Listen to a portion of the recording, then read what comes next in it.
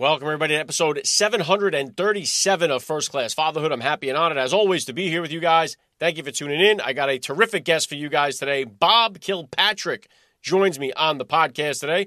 Bob Kilpatrick is a singer, songwriter, broadcaster, author. He does it all. He has been in the music business for decades, and he's been married even longer than that. Bob Kilpatrick is well known for his hit song, In My Life, Lord Be Glorified. He has traveled the world with his music. But this is a guy that has been married a lot longer than I've been alive. So I stand, and he's been a dad a lot longer than I've been alive too. So I stand a lot to learn from Bob Kilpatrick, as we all do. We all try to learn from one another. He is a man of faith, obviously a man of family. He's a first-class father all the way. So I'm excited to have him on the podcast today. I got to give a hat tip to Zorro, the drummer, who hooked me up with Bob for this interview. I'm glad that he did. It's an honor to have him on the podcast today. Bob Kilpatrick will be here with me in just a few minutes, so please stick around for the interview.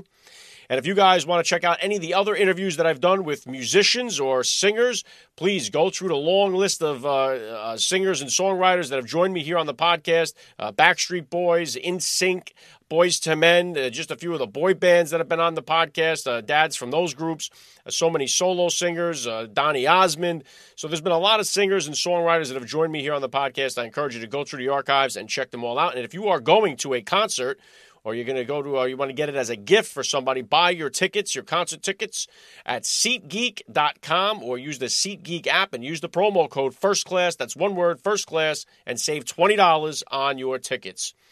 All right, so let's do this. As always, please help me spread the word about today's podcast. Every father in your neighborhood or in your contact list, let them know about the show that is here celebrating fatherhood and family life, and you guys know it. Every day is Father's Day right here on the podcast, and here comes my interview straight up with Bob Kilpatrick on First Class Fatherhood. First Class Fatherhood. That is where Alec Lace comes in with his popular podcast. And one of the most interesting was on a podcast. Alec Lace interviews high-profile fathers, from actors to NFL players, with a vision to change the narrative of fatherhood and family life. All right, joining me now, First Class Father, Bob Kilpatrick. Welcome to First Class Fatherhood. Thank you very much, Alec. Good to be here. Well, it's a pleasure to have you here. Let's start it like this. How many kids do you have? How old are they? Well, let's see. I have 4 sons and 1 daughter. She was the last. So she's kind of the caboose of the train. And I'll really, honestly, I was very happy when I saw she was different than what had come before. I'll tell you, you're where I would have been, because we had 3 boys and then got the girl. But if we didn't get the girl, we would have had the 4 boys, and we'd be right where you are trying that 5th time to get the girl. So we got her on 4. We got one ahead of you. Oh, man. We thought, okay, 4 boys, we got a band. If we have 5 boys, now we have a basketball team. Will we be able to live through the abuse that people will give us, you know? And so, I seriously, I cried for 2 days after my daughter was born. I just was so happy to have a girl. And she's spoiled, but all my kids are spoiled with both love and discipline. I think love without discipline is no love at all. So we spoiled them all. My oldest son, I'm 71. My oldest son's 51. Next one is 48. Next one is 46. The next one is 43, and my daughter is 41. Grandkids yet? 22. Woo, man! All homegrown. We didn't import any of them. They're all ours. Your kids are slightly older than mine. I got 3 teenage boys and a 9-year-old girl. So I definitely stand to learn something here from you. If you could, Bob, please take a second to hit the listeners with a little bit about your background, what you do. Well, first off, I was married at 19. My wife and I were both Jesus people during the 70s. You know, in 1970, we fell in love and just felt like this is it for us. And we were married in 71. This is one of those marriages that shouldn't have worked, but it, you know, because it's a teenage marriage and all that, but it did. And we're still here 51 years later. So almost 52 years later, almost 53. And my oldest son's a writer. My second son's a designer. Third son is a business guy. Fourth son is a worship pastor and an executive pastor at a church here in California. My daughter's married to a rocket scientist. And then, let's see, I was raised in the Air Force. My dad was a Southern Baptist chaplain in the Air Force. That's primarily where what I claim. And I lived in Japan for 4 years as a kid, really enjoyed it. Lived in Turkey as a teenager. But then I I came back to America. We moved to California, and the Jesus movement was just kind of, popping up at the moment. And so I thought, this is very cool. I kind of liked it. And so I felt I was called into the ministry, and that's what I've been doing ever since I was 17 years old. And my wife joined me, and we just kept barreling ahead. I was on staff at a couple of churches as a youth pastor and a music pastor, and then just felt like I really want to just write songs and sing them to people. And they were very supportive. My pastor was very supportive of that. Said, "Yeah, let's do that. We'll help you do it." And so that's what I began doing. And I wrote a song that just sort of went everywhere in my life. "Lord Be Glorified" just went all around the world. And honestly, I had nothing to do with it, because I didn't know about the music business. I didn't know anything. I was very naive. I just barely played guitar enough to get myself to the next story, I would tell. But the song it really opened up doors for me all over the world. And so everywhere I go, I've been to China 12 times. I've been to Ukraine twice in the last year. I've been everywhere. And we just were in Cambodia last month. And everywhere we go, people already know this song. They already have welcomed me into their heart. And that's just a wonderful gift. And so I started producing albums for other people too. I've made a recording studio in my house, and we had people like Phil Keggy and Randy Stonehill and lots of other folks. I've worked with Noel Paul Stookey from Peter, Paul and Mary, and who else? The Love Song, and Sarah Groves, and a lot of folks like that.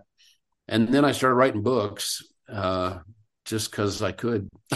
I have 5 books out now, and I don't know. I'm an adventurer. I just really want to do everything that there's possible to do. I got a master's degree in biblical studies just because I thought I need to sit under somebody else's discipline. And I've been learning on my own by reading books, but I really need to have somebody else tell me what to do in my intellectual studies, And so I did that. But my main thing is I just want to do everything there is to do, and climb up to the next ledge on the mountain, so to speak. Well, you've had a tremendously successful career, and it's amazing how many lives you've touched and how many people have been affected by your songwriting and your singing. So, but take me back then. I think you said your oldest is 51. Take me back 5 decades here. Then you said you got married at 19. How old were you when you became a dad, and how did that experience change your perspective on life? I was 20. So 19 first, we got married at 19. November 13th, 1971. And on November 22nd, 1972, a year and 9 days after we were married, our oldest son was born. And by the way, we had one of those righteous relationships. We kept ourselves for marriage, and very, very thankful about it every day since then, even to today. And so, Joel changed our lives, because I think women, when they have a child, the child becomes really the center of their lives, as it should. But that affects the husband, affects the wife and their relationship. And so it just profoundly changed our lives when he was born. But I think we were young enough that we hadn't learned habits of our own as adults. We learned our habits together as adults, my wife and I. And so we sort of, like roots of a tree, we just sort of, bound our roots together, and we've had a great time. It's been really wonderful. It's interesting too, Bob, because so many people now, it kind of look down upon people that if you're going to get married at 19 or married at 20, they feel like you should go and experience the world and make all these crazy lifestyle choices before you actually realize you made mistakes and then settle down. I was a little bit ahead of behind you. We got married at 24, started having kids at 25. So which is a little young on today's scale, because most are starting in their early 30s having kids now, or late 20s, early 30s. But what is your advice there to people who are, or what do you say to people that are saying, getting married too young is a mistake? You should go to chase all these material things first. Well, I think anyone who wants to get married at any age, that's fine, whatever choice they want to make. But I do not regret, not at all, the decision to have got married at 19. And if it's right, I mean, both of our sets of parents agreed with us that this was the right choice. It wasn't like we were doing this in a vacuum. Everybody said, this is a good relationship. And I think this is blessed by God. And so we did it. And I think if you look, what are you going to experience before you get married that will help your marriage? Are you going to you're going to have sex? Are you going to be hanging around doing a lot of dating? Are you going to live alone and develop your own habits alone so that when someone comes into your life, now all of a sudden you have to change everything you do, and so does she. I mean, there's a lot about it that's just kind of disruptive. Right now, I was going to say right now the culture, Bob, especially with the young people in college right now, is this hookup culture, and you have body count. You have girls that are coming out with body counts, meaning sexual partners, 20, 30, 40 sexual partners throughout their college experience. And it's like, for me, I don't think they realize the damage that's doing to them down the line. When you meet a guy that's going to find out that you've been with 30, 40, 50 people before him. I think the way that it's being embraced and it's being promoted, especially through social media and our own culture, I think is a main problem with some of the rot that we're seeing right now in society and the problems we're seeing with marriages being able to last.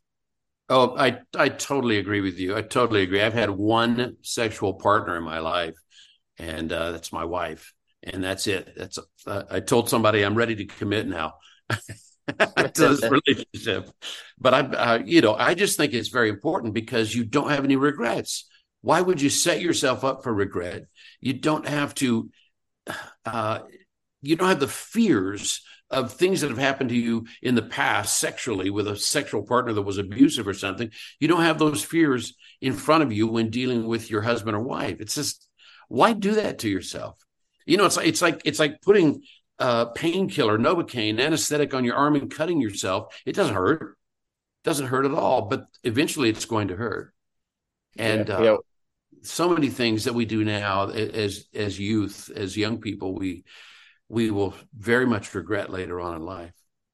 And this is why the messaging needs to get to the youth, especially in this country. We definitely need a revival of faith in this country, a revival of the family, because those two things are really hurting. I mean, we have tried to solve all these things with money. We've tried to solve them with political ideologies. But unless we can have a revival of faith and a revival of the family and get our families together and get God back in our society, I don't think you're changing anything, no matter what you do.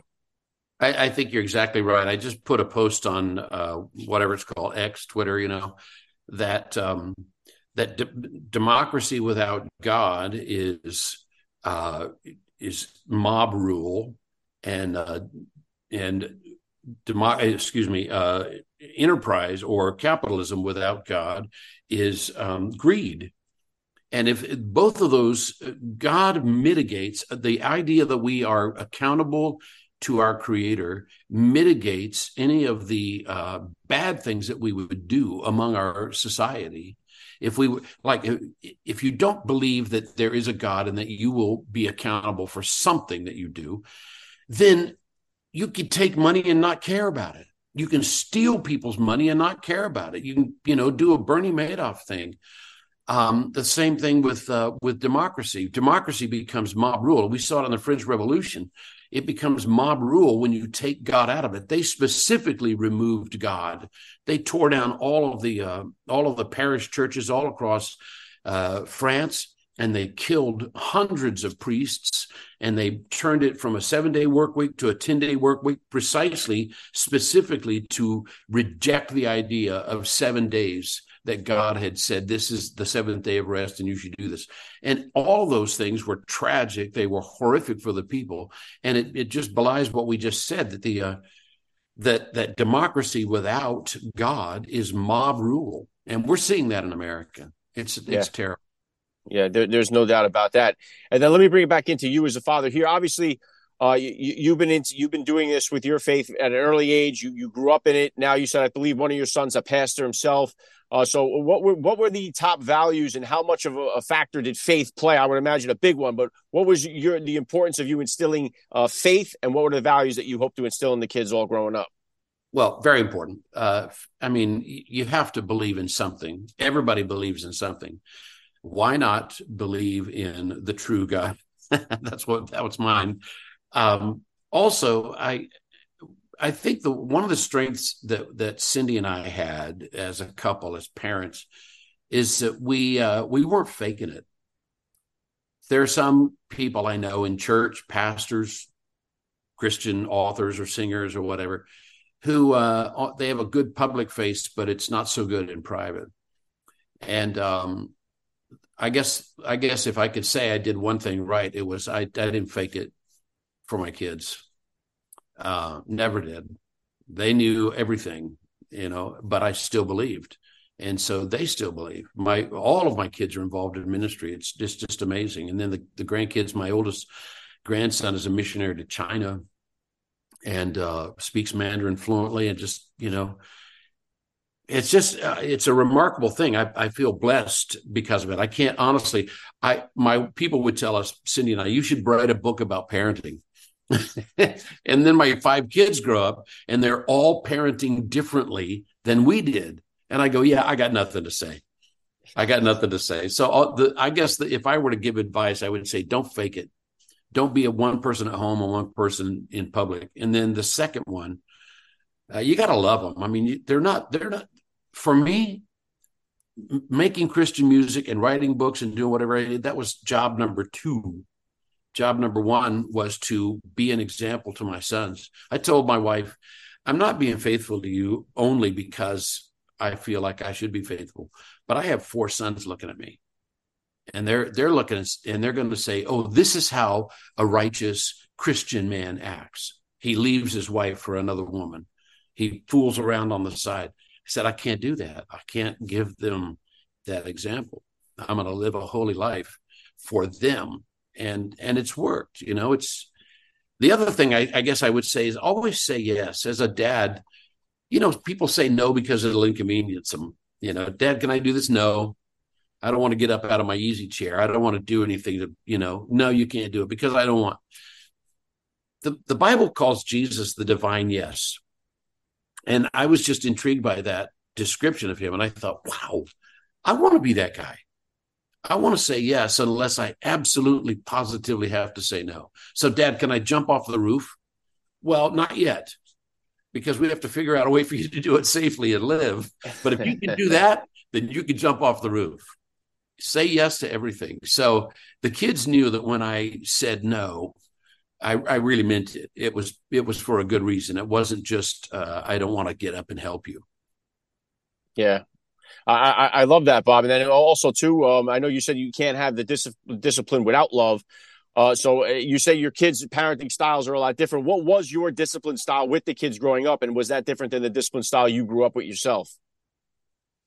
Well, my father was an orphan, and he was disciplined by women.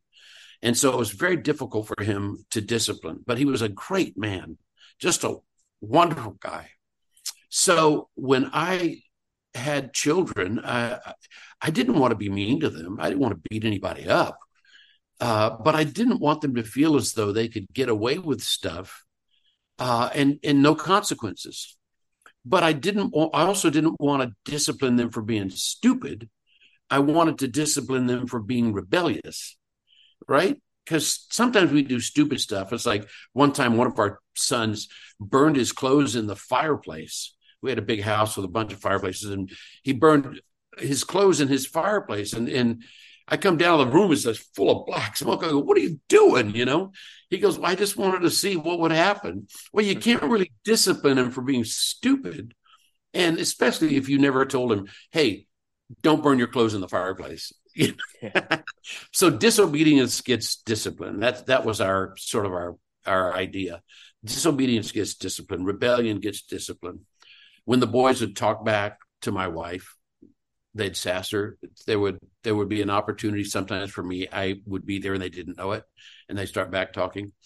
So I would just lay them down on the carpet, and my knee on their chest and just say, don't ever talk to her like that again. I loved her before I loved you.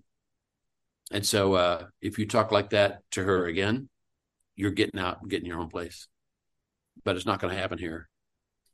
So that's some of the stuff. I was a little bit tougher. People let their kids get away with all kinds of stuff. And I wasn't that guy. I just go, no, you're not the most important person in this family. You don't call the shots. I call the shots. Your mom calls the shots. That's it. And then I guess, I don't know. There's a whole bunch of little things, attached to these little things you do. I traveled a lot when the kids were smaller. And I always let them know I'm traveling because I'm committed to something larger than you.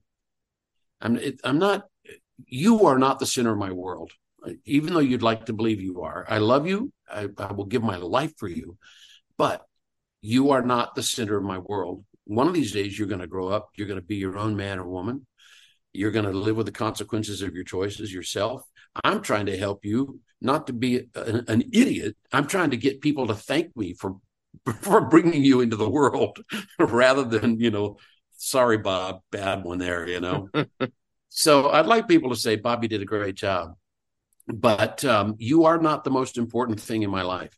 God is the most important thing in my life. And I'm living for something else. And then your mom is before you and then you. So sorry about that. Well, I will say, Bob, too, that, we do have this culture, too, that believes that disciplining children, spanking children, or being hard on children is some type of child abuse. And so there's obviously a major, major difference between beating a child and spanking a child. And it's crazy that we even have to stipulate that or say that. But there is this belief that, and it's scared parents away from disciplining their own children. And when they don't have that discipline portion, especially when the father is not in the home, and I harp on that all the time, but when there is no male role model in the house, positive male figure, and there's not that discipline portion, and the mother is afraid to spank the child or discipline the child and doesn't have that male back reinforcement, this is the reason why we're seeing so much chaos, I think, throughout the country here. I think you're right. Guys, dads, men have power. Like just yesterday, my daughter was saying that she was having trouble with one of her kids, and just constant, always having to. And then Dad comes home, my son-in-law Eric, and he goes, "Go to your room." Boom! Immediate obedience. Because dads have power, they have authority, and the kids. And when the dad's not there, I think people think that you're being kinder by not spanking or not disciplining or whatever else, but I actually think it leads to chaos and violence. And because you mentioned the chaos, and the chaos leads to violence. And I've seen so many children that are just violent to their parents, and their parents are letting them get away with it because they think this is the kind thing to do. I think I never, ever hit my kids. I never once hit them, not like this. I never slapped them. I never did anything like that. I spanked them. And I just stuck with that, but not every time. You don't need to spank them all the time. You need to remind them that who's in charge and what they need. And I would always tell them, I'm only doing this because I love you. I want you to know there are consequences to your actions, and that if you keep doing this, it's going to hurt you. And if you go into life as an adult and you don't learn from me, other people in your life will teach you these lessons, and it's going to hurt even worse. Yeah, well said. And there also is, as you said, different discipline styles for different kids. I have a certain son that you could spank them all day long, and it's really not going to make a difference. The other ones where you could threaten to spank them and they'll straighten right out. So each kid receives that a little bit differently, but it's true, and it does lead to violence. And we are seeing, and I always say that the number one character that's filling up the prison system in this country is a young man who grew up without a father in the household. And so I've interviewed inmates and wardens, and it's just that pattern seems to be the main issue that we're having in our country here, and it's so vitally important. And seeing even if it's not the father, the biological father, it's having that male role model that's in their life that they can look up to, that they see behaving like you said. They see the way I behave. They see that I'm loyal. They see that I'm respectful, and they have that to look up to. Without that, we have so few positive male role models in our society for kids that are growing up without that father, and they find it in the street, and that's what's leading them right down to prison. You are so right. Young men want to be warriors. They want to be warriors. They want to protect the women and children. They want to fight. They want to, stand for something. That's why all the movies that appeal to young men. I mean, come on, they want to be warriors. Give them a way. Teach them to be a warrior with a conscience.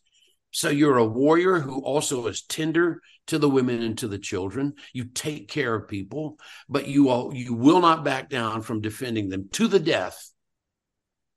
That's what men want to do, but they need to be taught the tenderness and the toughness together, you know?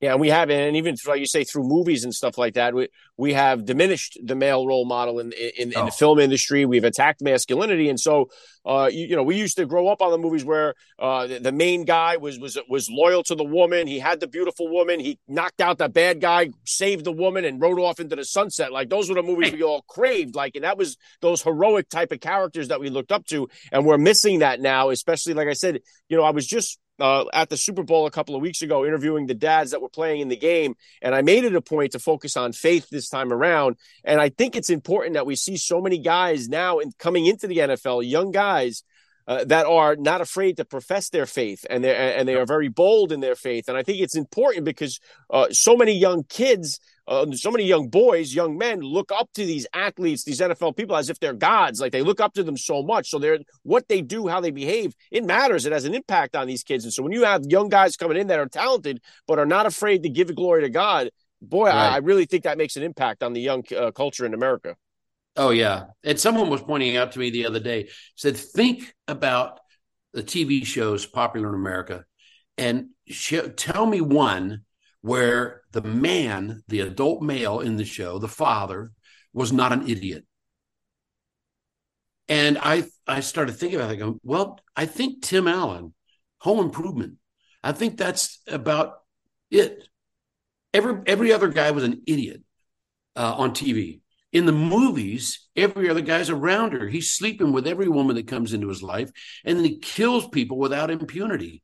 There's no consequence. In the movies, you kill a guy, he goes falling off somewhere. Nobody cares to investigate. There's no consequence to your actions. And guys come up street culture, and they're thinking, this is what I do, and they're thinking it's going to be like the movies. The dead body just sort of disappears.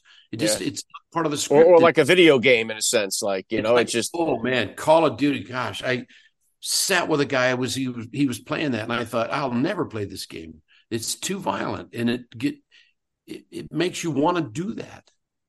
It's just terrible.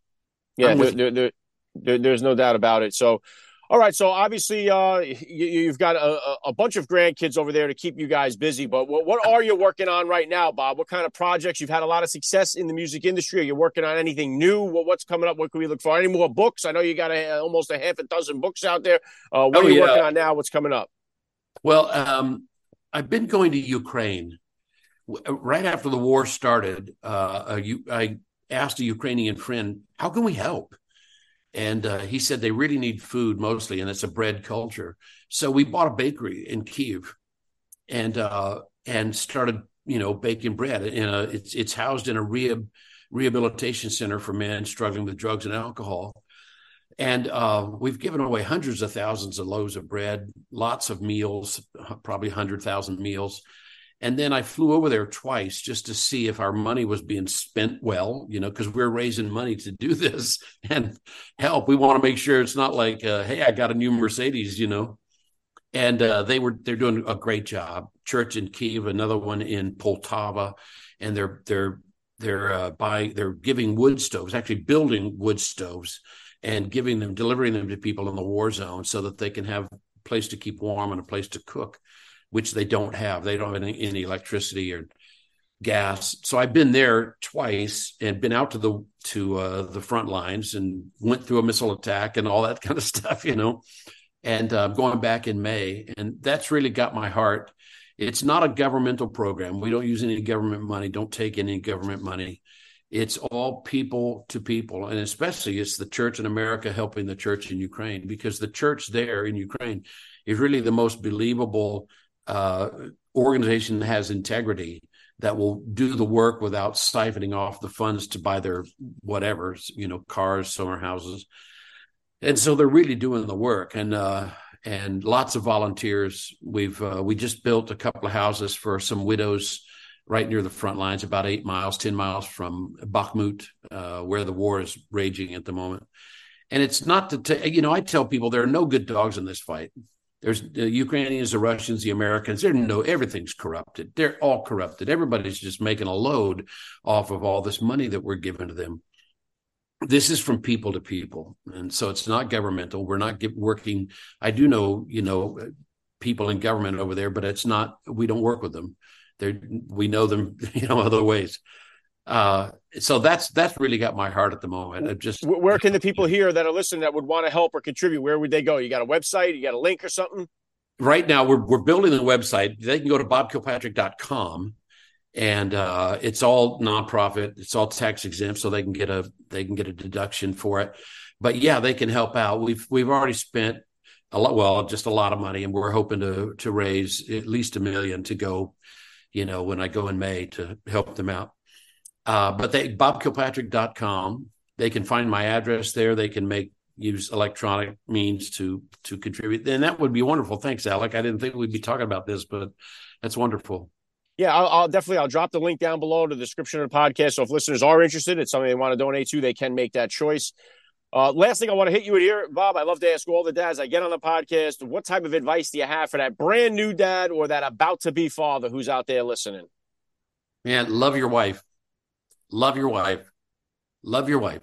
When your kids are growing up, from the time that they're born until the time that they leave your house, if you love your wife, you're showing to them the kind of man that you should be. You're protective, but you're also tender. You take care of your family, but you also will not let anybody pull any crap on you. Right? So the first thing, love your wife. Hold your kids. It's so good to hold your kids next to your own chest and let them feel you and know that you care for them as a dad. I'm getting a little emotional. I can see that. Listen, it's an emotional topic. I know you got a whole bunch of kids, grandkids, the whole bit. I love the message. It's been a lot of fun for me. Bob Kilpatrick, you're a first-class father all the way. Thank you so much for giving me a few minutes of your time today on First Class Fatherhood. Alec, thanks so much for the invitation. Alec Lace has interviewed more than 700 dads on his award-winning podcast, First Class Fatherhood. Dads from all walks of life, including Tom Brady, Deion Sanders, Matthew McConaughey, Steve Harvey, Tony Hawk, Eric Trump, and so many more. Find out why First Class Fatherhood has been #1 on the iTunes charts. Who these men are as fathers and how they raise their children is far more important than anything they accomplish in their careers. Alec Lace encourages his high-profile guests to share their fatherhood journeys and offer advice to new and soon-to-be dads. Let every father in your contact list know about First Class Fatherhood. Available wherever you get your podcasts. Every day is Father's Day on First Class Fatherhood.